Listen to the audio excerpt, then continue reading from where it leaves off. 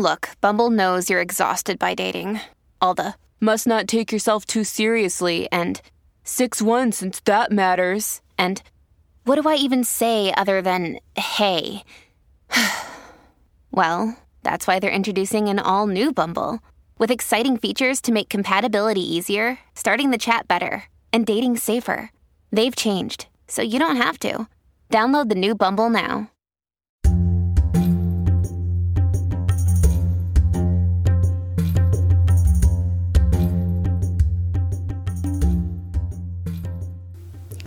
Hello, and welcome to Digital Nomads, a podcast about nomadism and nomadic peoples around the world and throughout history. I'm your host, Maggie, and this episode is all about the ancient Arabs. So in this episode, I'm focusing on the peoples referred to as the Arabs in literary sources from between about the 9th and 5th centuries BC, when the Eastern Mediterranean was politically and culturally dominated by the Neo-Assyrian, Neo-Babylonian, and Achaemenid empires in succession. And before the 9th century, there's no written mentions of Arabs. And after Alexander the Great's conquest in 330 BC, the whole picture of this part of the world changes with the increasing Hellenistic influences. So in this episode, I'm going to focus on about 800 to 400 BC, and then hopefully delve more into the later eras in future episodes.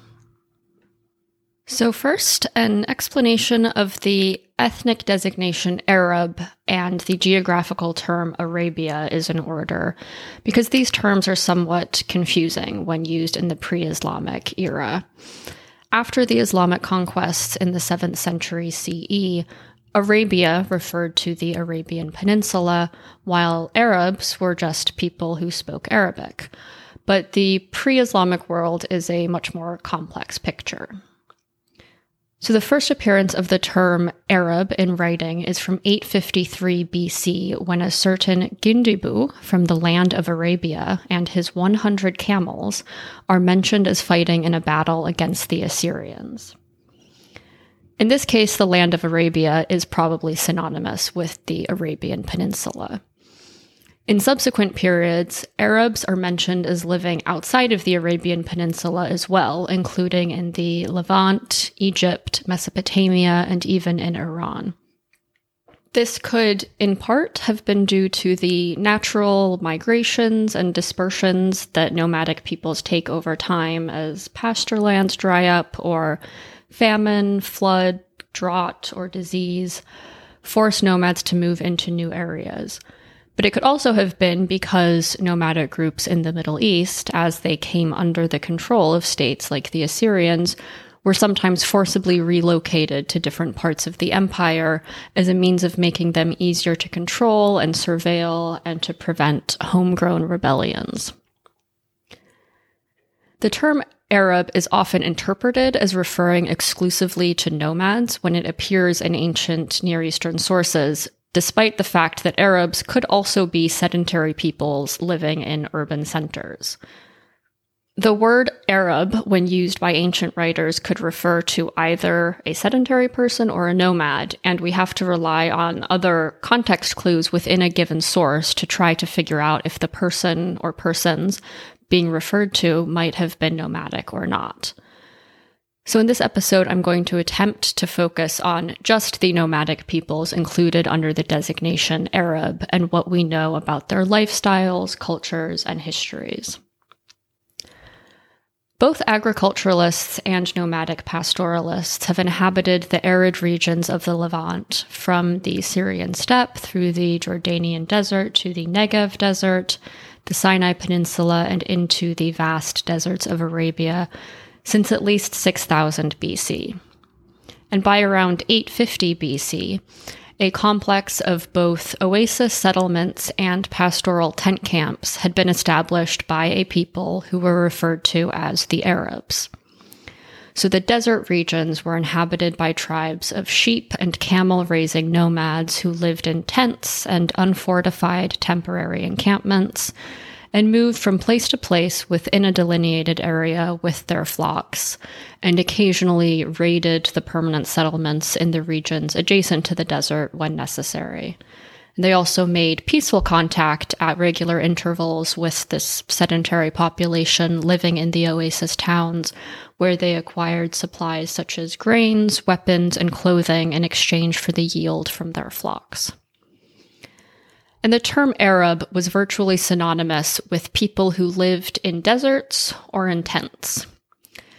"You waited by the roadside for lovers like an Arab in the desert," says the Old Testament prophet Jeremiah.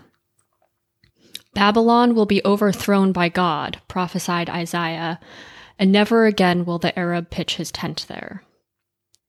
The 8th century BC Assyrian king Sargon II speaks of the Arabs who live far away in the desert and who know neither overseers nor officials. These descriptions come across as a bit pejorative, but there are also references to elite Arabs, to kings of the Arabs who also lived in tents. So, for example, an inscription from Persian Emperor Cyrus the Great's cylinder from 539 BC records that all the kings of the entire world, from the upper to the lower sea, those who were seated in throne rooms, all the kings of the Westland living in tents, brought their heavy tributes and kissed my feet in Babylon. And so references such as these can tell us a bit about the wealth and political power of some of these nomadic groups. And by the end of the 2nd millennium BC, the trade of spices and incense from the Arabian Peninsula was booming, and this was in particularly due to the domestication of the camel, which made it possible to carry these spices and incense and other products from Arabia over great distances. So as a result, there was a significant change in the nature of contact between the nomadic Arabs and their sedentary populations. Nomads became important for the maintenance of trade because of their pre-existing location along trade routes. And profit from this key branch of the economy and an interest in its uninterrupted operation generated new relationships between nomads, farmers, merchants, and government officials based on mutually beneficial commerce. So nomadic Arabs were heavily involved in the caravan trade, and they profited from it significantly. One cuneiform text records a South Arabian caravan that was operating around the Middle Euphrates in Mesopotamia in the mid-8th century BC.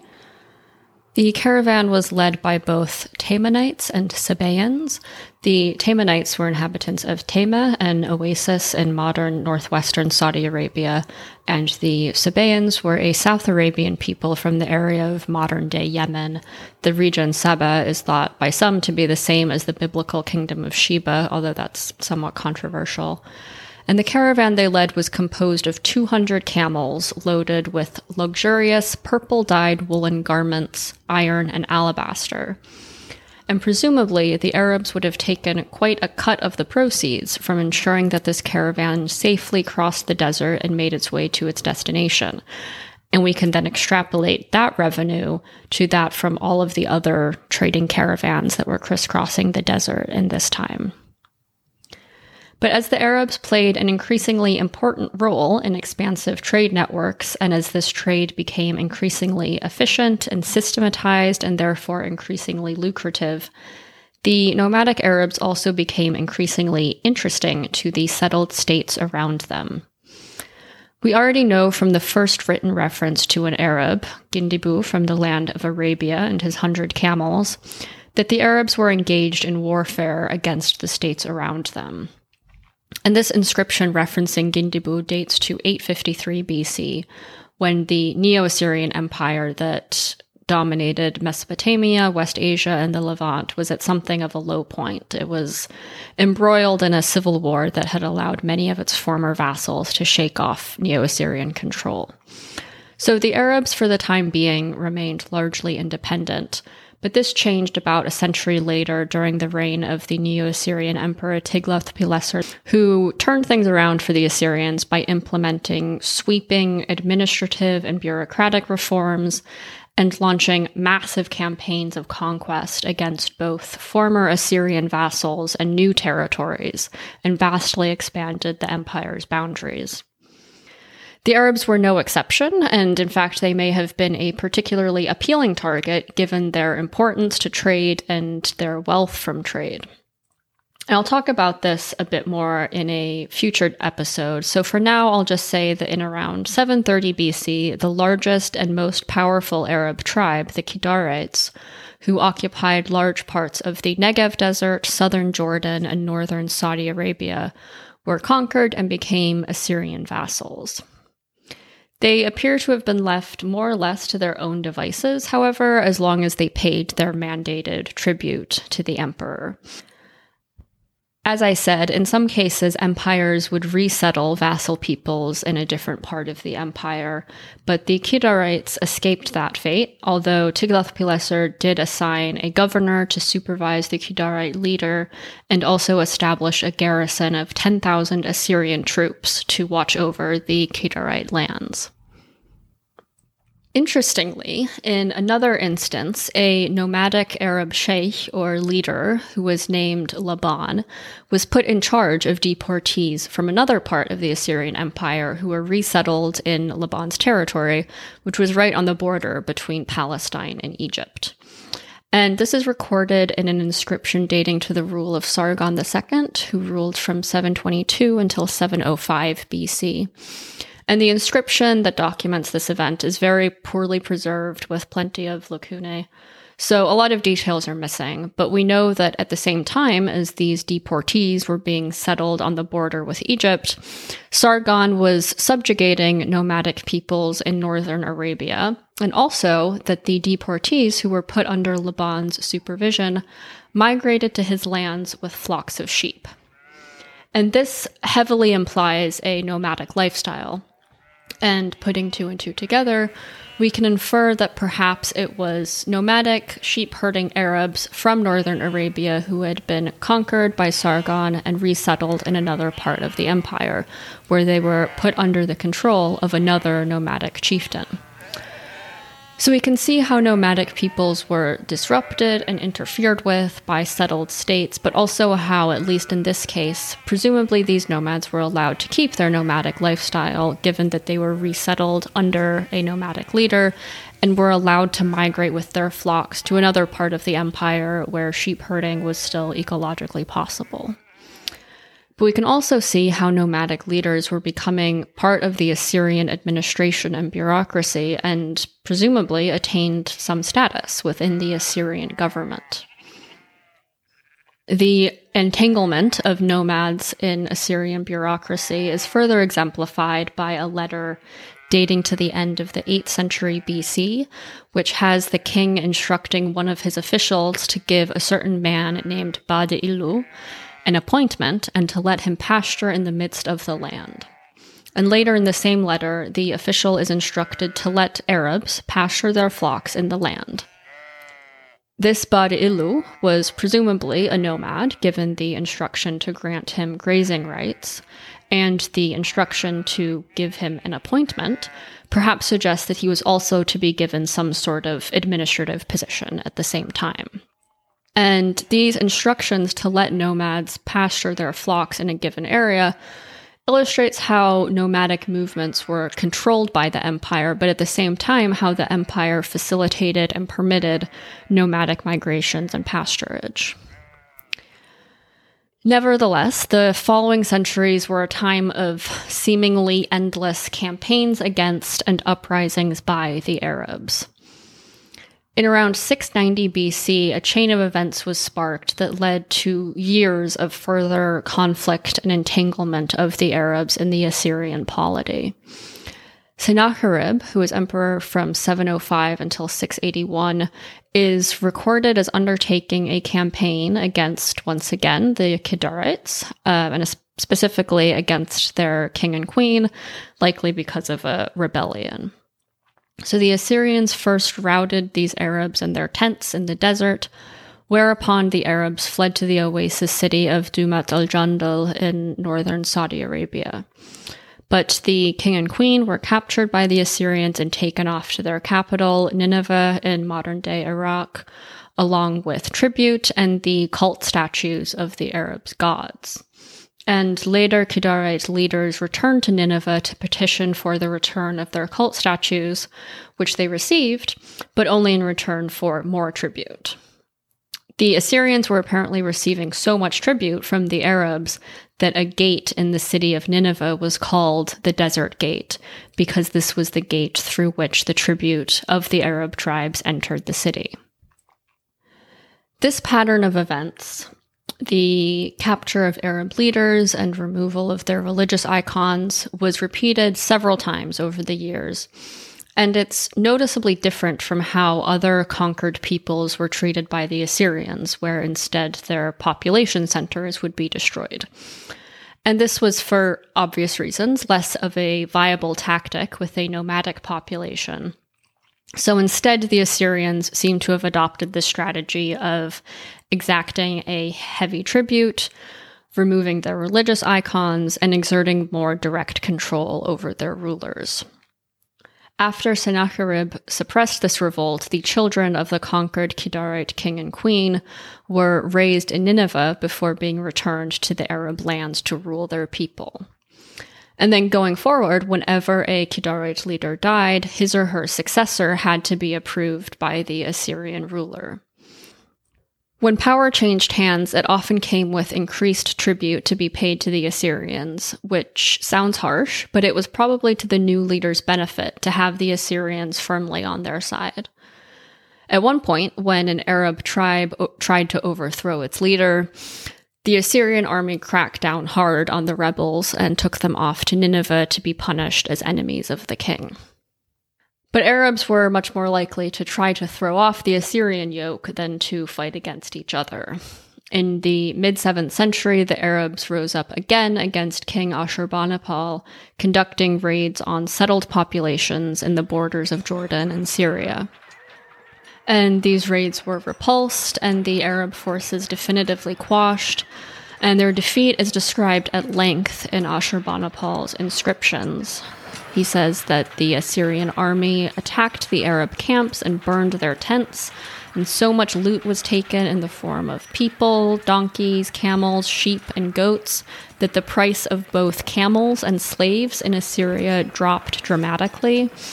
The Arabs who survived apparently suffered such extreme hunger that they were reduced to eating their children. The leader of the rebellion was taken to Nineveh and publicly displayed in a cage in which he was locked with a wild dog and a bear. Similar events occurred in following years as well, but gradually the tide began to turn as the Assyrians themselves became less powerful, increasingly harried by the Babylonians and eventually fully defeated by the Babylonians, who were in turn replaced by the Persian Achaemenid Empire. The Babylonians had supported the Arab tribes in some of their later revolts against the Assyrians, and during the period in which the Babylonians and Assyrians were competing with each other for power, the Arabs took advantage of that distraction to spread further into other areas, including Palestine and Greater Syria. And under the Babylonians and later the Achaemenids, the Arabs played a very similar role as they had within the Assyrian Empire. Namely, they paid tribute, they occasionally rebelled, but they also had administrative roles and facilitated vital trade routes. Nomadic Arabs played an increasingly important role in the Achaemenid military, which is a phenomenon that began under the Assyrians, where the Arabs were documented as being indispensable to campaigns waged by King Esarhaddon in Egypt's Sinai Peninsula in 671. The Arabs' camels and their knowledge of the desert and of how to efficiently cross the desert while conserving water were crucial to this Assyrian campaign. 100 years later, the second Achaemenid king of kings, Cambyses, was supported on his campaign to Egypt by camels loaded with water skins that had been provided to him by the Arabs. 100 years after that, a corps of Arabs on racing camels took part in the infamously failed invasion of Greece by Persian ruler Xerxes in 480. We don't know nearly as much as we would like to about the ancient Arabs, and virtually everything that I've said in this episode comes from a limited amount of archaeological evidence and a slightly larger body of evidence from non-Arab textual sources. And as a result, we know next to nothing about inter- and intra-tribal dynamics, lifestyles, everyday life. That texture of what made an Arab is missing. But even from these somewhat biased sources, we do still know quite a bit about the nomadic ancient Arabs, and what we do know often runs surprisingly counter to what we might think about nomadic peoples within a large empire and within some of the greatest and most sophisticated civilizations that have ever existed. We know that they lived in tents in the desert, that they herded animals, participated in trade, had their own languages and religions, had politically powerful leaders and a significant degree of autonomy, and that despite the occasional rebellions and problems that they caused, they were extremely important to the empires they coexisted with by facilitating trade, military endeavors, and government functions. And even from this distance across time and space, and even with the less than ideal sources that preserve the history of the ancient Arabs, we can see how complex these societies were and how seemingly contradictory at times, which is a takeaway that can be applied to the study of the history of just about any nomadic group. Thank you, as always, for listening. I'll be putting out a few more episodes on the ancient Arabs soon, including a special episode about one of the Arab queens, as well as what the Bible tells us about the Arabs, so please stay tuned for that. I'll be putting sources for this episode, as well as some maps and photos up on my Twitter at nomads_pod, so please check that out if you're curious. And you can contact me there or by email at digitalnomadspod@gmail.com if you have any questions, comments, feedback, or if there's a topic you'd like me to cover in a future episode. Thanks so much for listening.